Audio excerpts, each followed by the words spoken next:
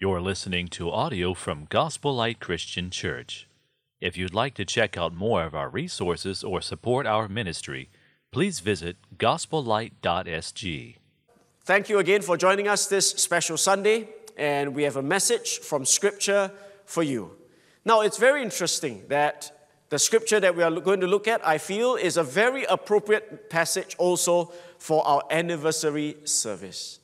Some 40 over years ago, a young man named John Piper began to be the pastor of Bethlehem Baptist Church in Minnesota, USA.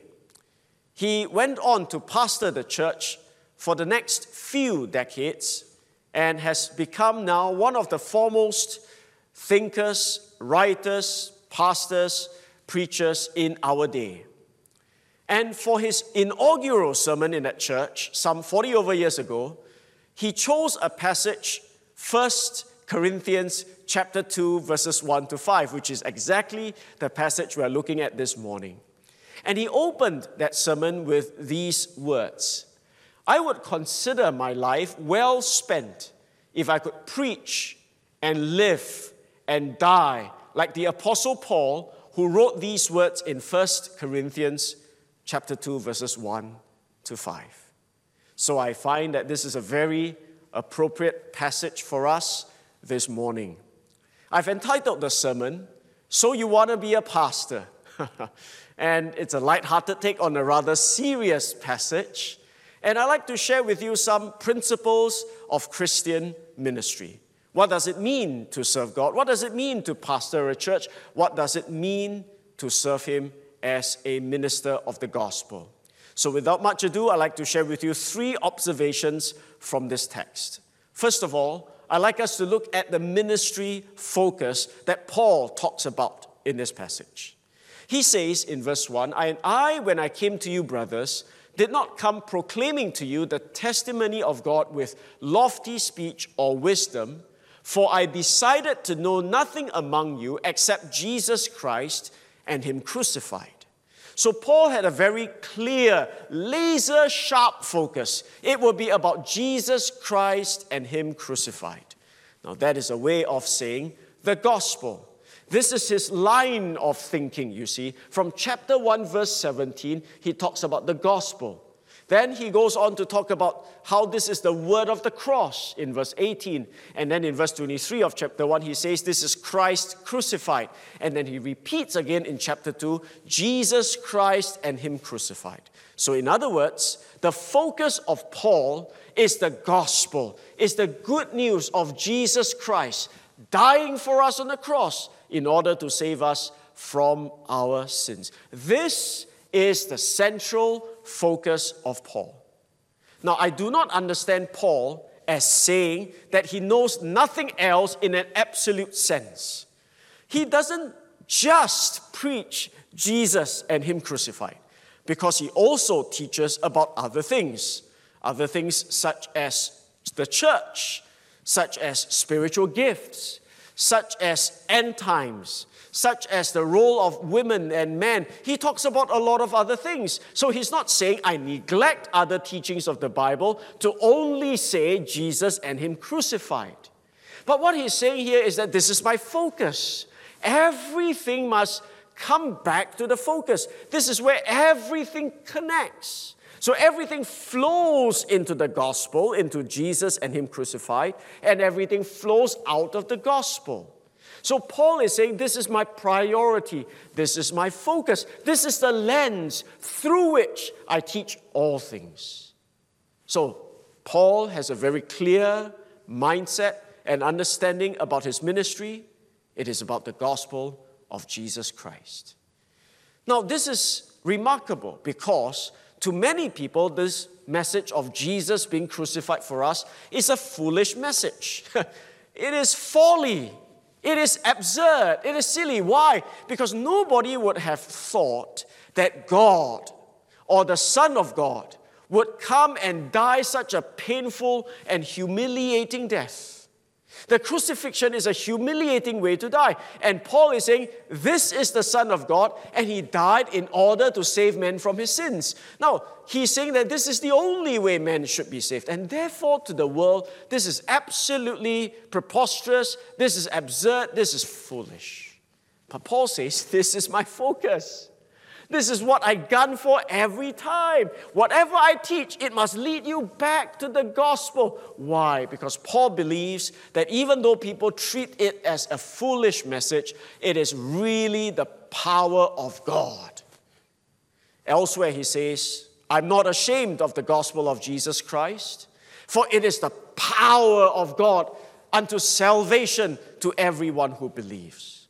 In other words, he believes that this message is very, very important. It is paramount because it has life-giving power. Without the gospel, everything is devoid of life-giving power. You can teach about the law of God, but if you do not give the gospel, it has no life-giving power. You can talk about spiritual gifts, you can talk about the church, but if you do not tell people about Jesus and Him crucified, there is no life-giving power. So Paul understands that. He says, I must preach the gospel. I must center on the gospel. I must connect all truths back to the gospel because this is the power of God unto salvation. He says again in chapter 1 verse 23, this is the power of God and the wisdom of God. I preach this message not only because it saves men from his sins, but it destroys all human wisdom. It dispels them, and then it raises up, it extols and exalts the wisdom of God. So Paul says, I have a very simple focus on ministry. I focus on the gospel of Jesus Christ. It has life-giving power. A story is told of an alcoholic, an ex-alcoholic who came to faith in Jesus Christ. His friends then came and asked him, aren't you crazy? Do you really believe in all that Bible stuff of how Jesus turned water to wine?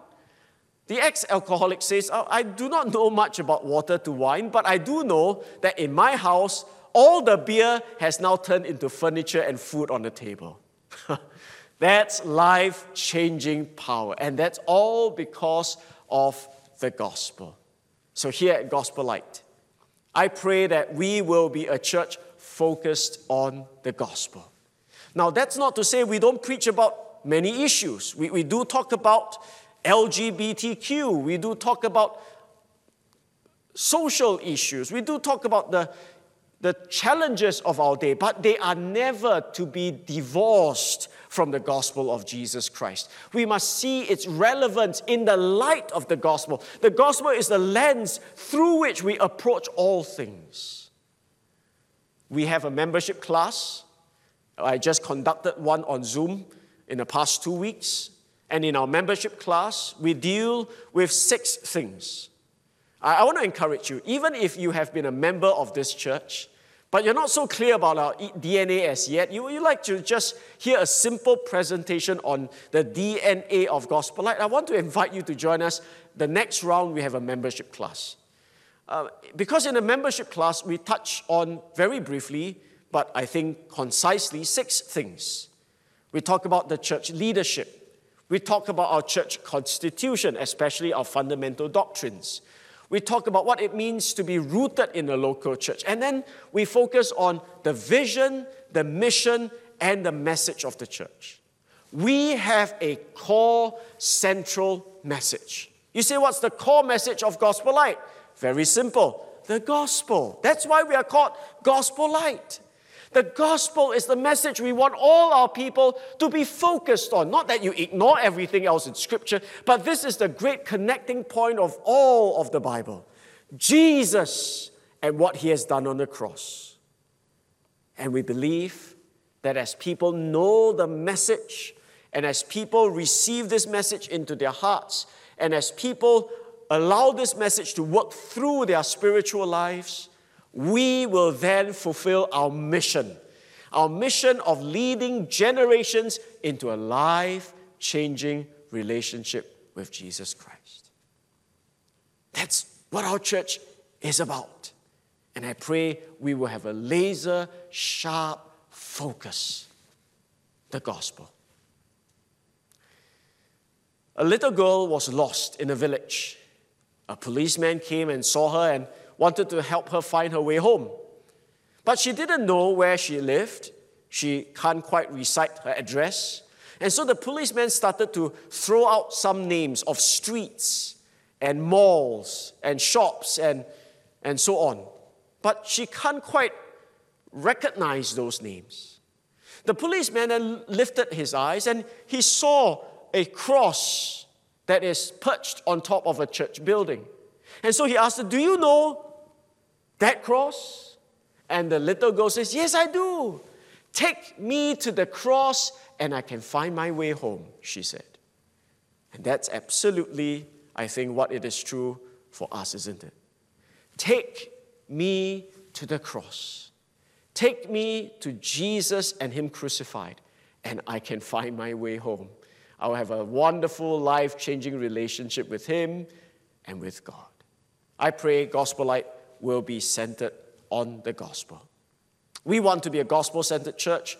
We want a clear ministry focus, like the Apostle Paul. Secondly, I'd like us to look at something else.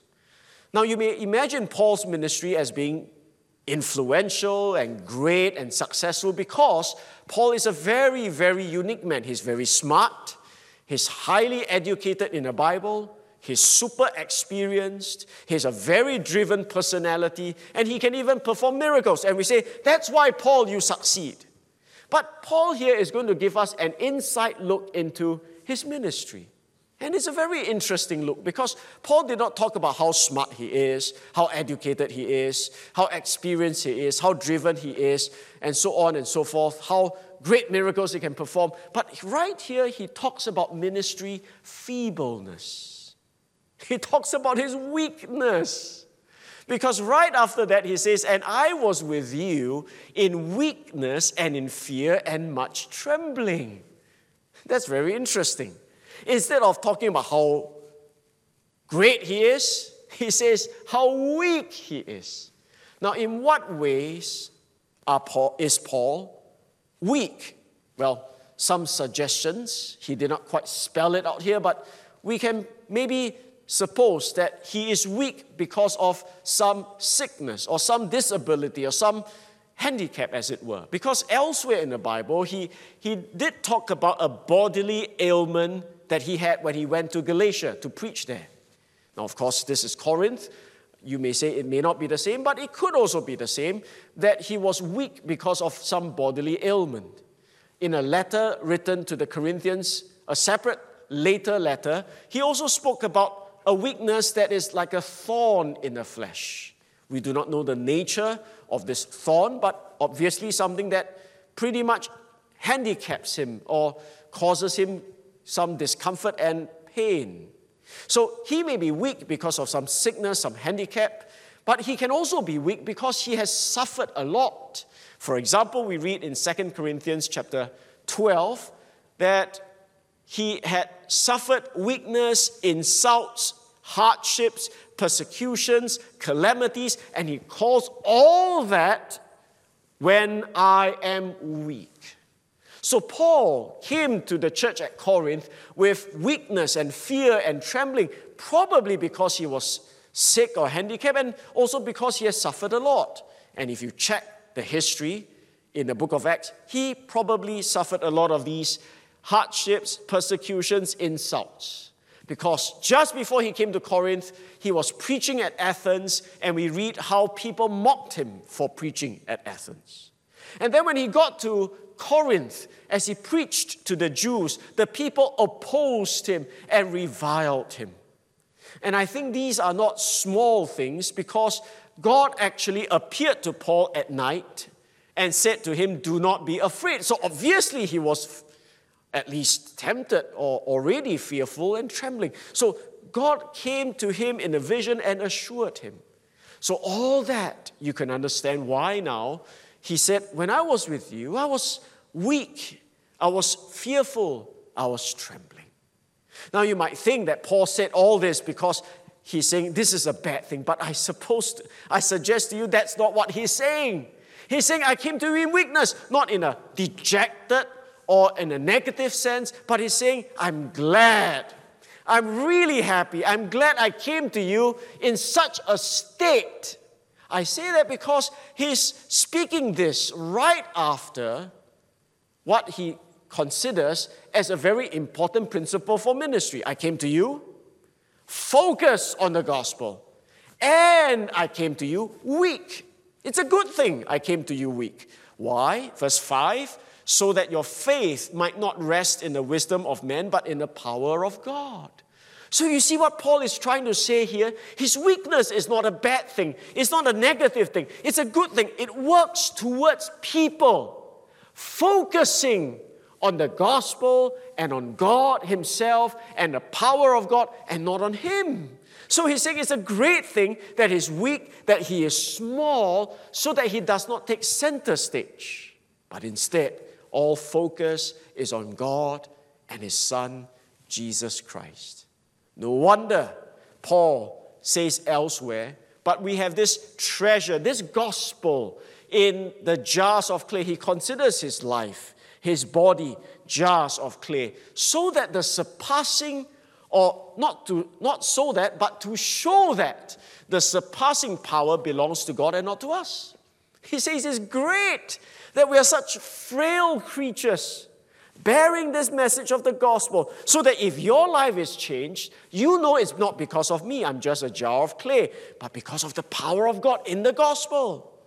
So Paul says, it's good that I came to you weak, fearful, trembling, so that you will not boast in me.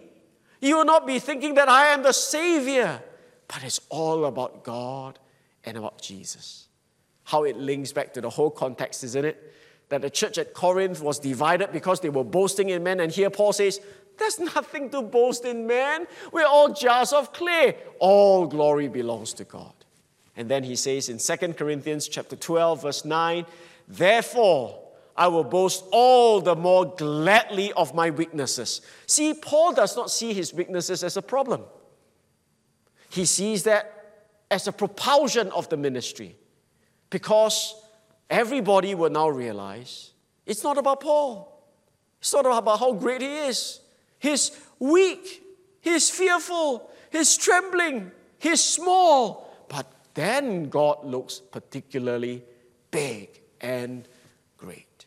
So, I hope you understand how we should approach verse 3. Not in a lament, but in a rejoicing. I'm so glad. And I'm so glad that you can see God through it all. There was a family who goes to a particular church for Sunday service. And they like to sit in the same spot in the church pew, in the same spot every week. When they sit there, they'll watch the preacher preaching against a backdrop with beautiful stained glass and with a picture of Jesus healing the leper in the stained glass. But one day, there was a guest preacher. He was a bigger man. He stood at the pulpit and he preached also at the same spot. But the little girl sitting at the pew then said to Mommy, Mommy, I can't see Jesus. The man is too tall. And I suggest to you that is true symbolically or metaphorically for many, many ministries. When a man, the pastor, the preacher is too big, or at least he shows himself too strong, that people are more attentive towards him than to the man or to the God-man, Jesus Christ, that he is preaching. There is a beauty when God's messengers are weak and small, so that all glory belongs to him. Now, I'm not suggesting to you that you should deliberately make yourself sick, then you preach the gospel. I'm also not saying deliberately to you, please don't study your Bible, please don't be a good communicator. I don't think God is against good health, good communication skills in order that you can be his messenger. I don't think he's against that, but he's against someone who wants to show himself big. If any one of you wants to be big, if any one of you wants to be famous, and popular, I suggest to you, please don't aim to be in the ministry. Please don't aim to preach the gospel, because you will not be doing a good job. Please don't. There are other things that you can do to gain attention to yourself, but not in the gospel ministry. Perhaps some of you here today are lamenting that you are weak. You are weak in many areas, and you say, I can never serve God. Do you realize that actually you may be the best person to serve God? Now, please don't get me wrong. I'm not using this to excuse laziness, not to study the Bible, not to work on the communication skills, how to grow as a Christian. These are good things. But maybe God allows you to be weak in some areas to keep you small, so that He might be glorified through your life. So, that is the ministry feebleness that we need to embrace. So we learned about ministry focus. It's about the gospel. We learned about ministry feebleness, so that the messenger of God does not take center stage and overshadow the gospel, the Lord Jesus Christ. He does not take the spotlight. But all that is done so that there is a clear ministry foundation. There is something we want to build, and it must be built on the right foundation. The Apostle Paul says that I focus on the gospel. I come to you in weakness and in trembling, so that your faith might not rest in the wisdom of men, but in the wisdom of God. He wants their faith to be built on the right foundation. Now, ministry is after one thing. You say, what is that one thing? It is summarized in the word faith. What is all of ministry about? Faith. It's about helping you build that confidence in God and His Word, so that you might obey Him. That's what all ministry is about, that you may grow in faith.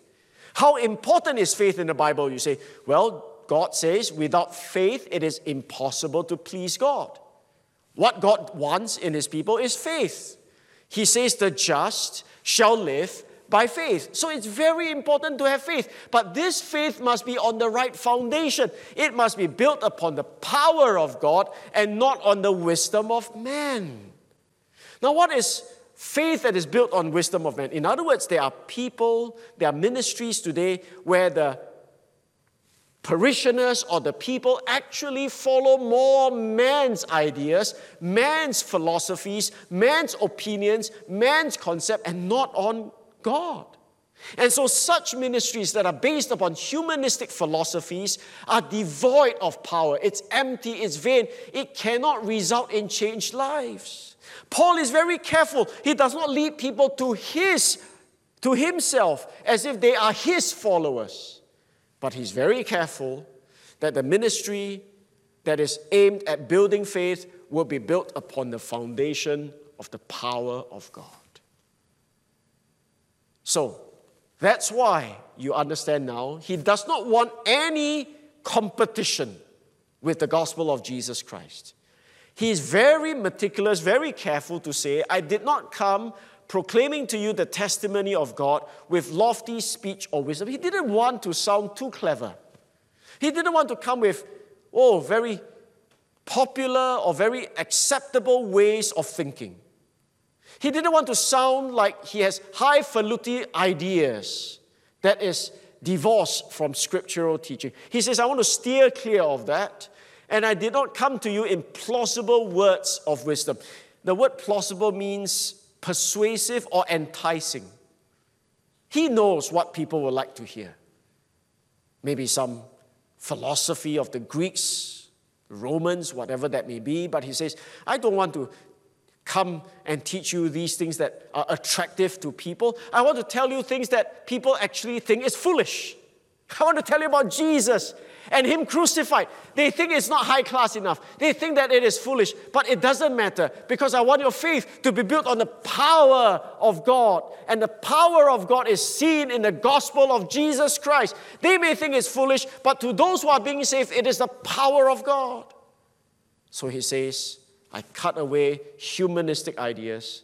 I just give the straight down the line, no nonsense message of Jesus. Now, when he preaches like that, people began to despise him. People say that this guy can't speak. He's very one-dimensional. He's always about the gospel, probably. And that's why in 2 Corinthians, the opponents of Paul, the Judaizers, the false teachers, they say his letters are weighty and strong. Yes, he writes very well. We acknowledge that. But his bodily presence is weak. He's maybe a small guy, or maybe he's a handicapped guy. His bodily presence is weak. He's not going to be a very impressive man. And his speech is of no account. Nothing special. Nothing very smart. Nothing very eloquent. But they don't realize that's exactly what ministry should be. No spotlight on me, no spotlight on human philosophy, but it's all about the gospel. So, he says, I stay clear of all these things so that your faith might rest in the power of God. And therefore, we understand now how it connects perhaps with a verse like Romans 10. So faith comes from hearing, and hearing through the word of Christ. It's not human philosophies that people need. Faith comes from hearing, and hearing the word of Christ. What do you mean by the word of Christ? Well, the context tells us it's about the gospel, the good news. So faith comes as people hear the gospel. What is the gospel? The word of the cross. What is the gospel? Christ crucified. What is the gospel? Jesus Christ and Him crucified. What is the gospel? Christ died for our sins. This is the gospel. And when you hear the gospel, God can work in your heart to grant you faith. So Paul says, very clear, this is my ministry. I want to tell you about Jesus and Him crucified. This is my focus. You may think that this is too simple, but this is my focus because it has life-changing power. So, my speech was not in enticing words of wisdom, but in the demonstration of the Spirit and of power. It's not a performance, but it's a demonstration. I preach straight down the line, no nonsense, no distraction message. It is all about Christ and Him crucified. So on this 34th anniversary, I pray, Gospel Light, for all the years and generations to come, we will have a very clear focus. There will be demands in time for us to deal with social issues, politics, injustice, abortion, LGBTQ. I'm not saying that these things are not important because they affect lives. But I'm saying these things should never become the focus. They should never be divorced from the ultimate narrative of Scripture, which is the gospel of Jesus Christ. And I pray that we as a people will always understand that the only way we can be fulfilling our mission of leading generations into a life-changing relationship with Jesus Christ is if we are centered on the gospel. Let that be our focus, folks. Everything connects to the gospel, connects to Jesus and Him crucified. Let everything flow into it. Let everything flow out of this. Number 2, I pray we will be a church that can celebrate ministry feebleness. Pastor Chikin is sick. Pastor Kei Hong is sick. Does that mean that they are lousy? Does that mean that God does not use them? No, maybe God is using these things to mold and shape His servants that they might be better fitted to serve Him, that all glory will go to God. We do not lament these things. We believe God works all things together for good to them that love Him. We know that God is working all things for His glory.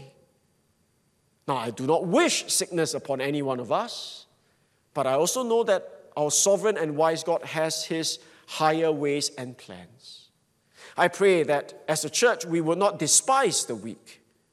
I pray as a church, we will also not be hiding behind our supposed weaknesses and say, I'm not good enough to serve God. The fact is, none of us is. God does not use us because of us. God uses us in spite of us. So, like Paul, let us celebrate ministry feebleness. Let us aim not to be big personalities. Let us not hide Jesus, but let us be small so that our master will be great. And then finally, let us build ministry on the right foundation. So what if you're charismatic? So what if you're super eloquent? So what if you're super smart? So what if you're able to have many people follow you? If you leave, the church crumbles. The ministry crumbles. Is that really God glorifying? Oh no. So let us be clear. Let us look for men and women who understands these principles. And may God allow this church to be centered in the gospel, that all glory will be His, and many would come into a life-changing relationship with Jesus Christ. Today, if you're new with us, I like to this morning to point you to the old rugged cross. It's an emblem of suffering and shame. But that is the way God saves. He chooses to use such a humble way, humiliating way, to save His people from their sins. He pours all that shame and humiliation on His own Son. He pours all that suffering and pain on His own Son so that He might pay for your sins and my sins. And the message of the gospel is this: if you repent and believe in Jesus Christ alone, who died for you on the cross, then God transfers your sins onto Jesus, who suffered and died, and He transfers Jesus' righteousness onto you, and thereby giving you peace with Him.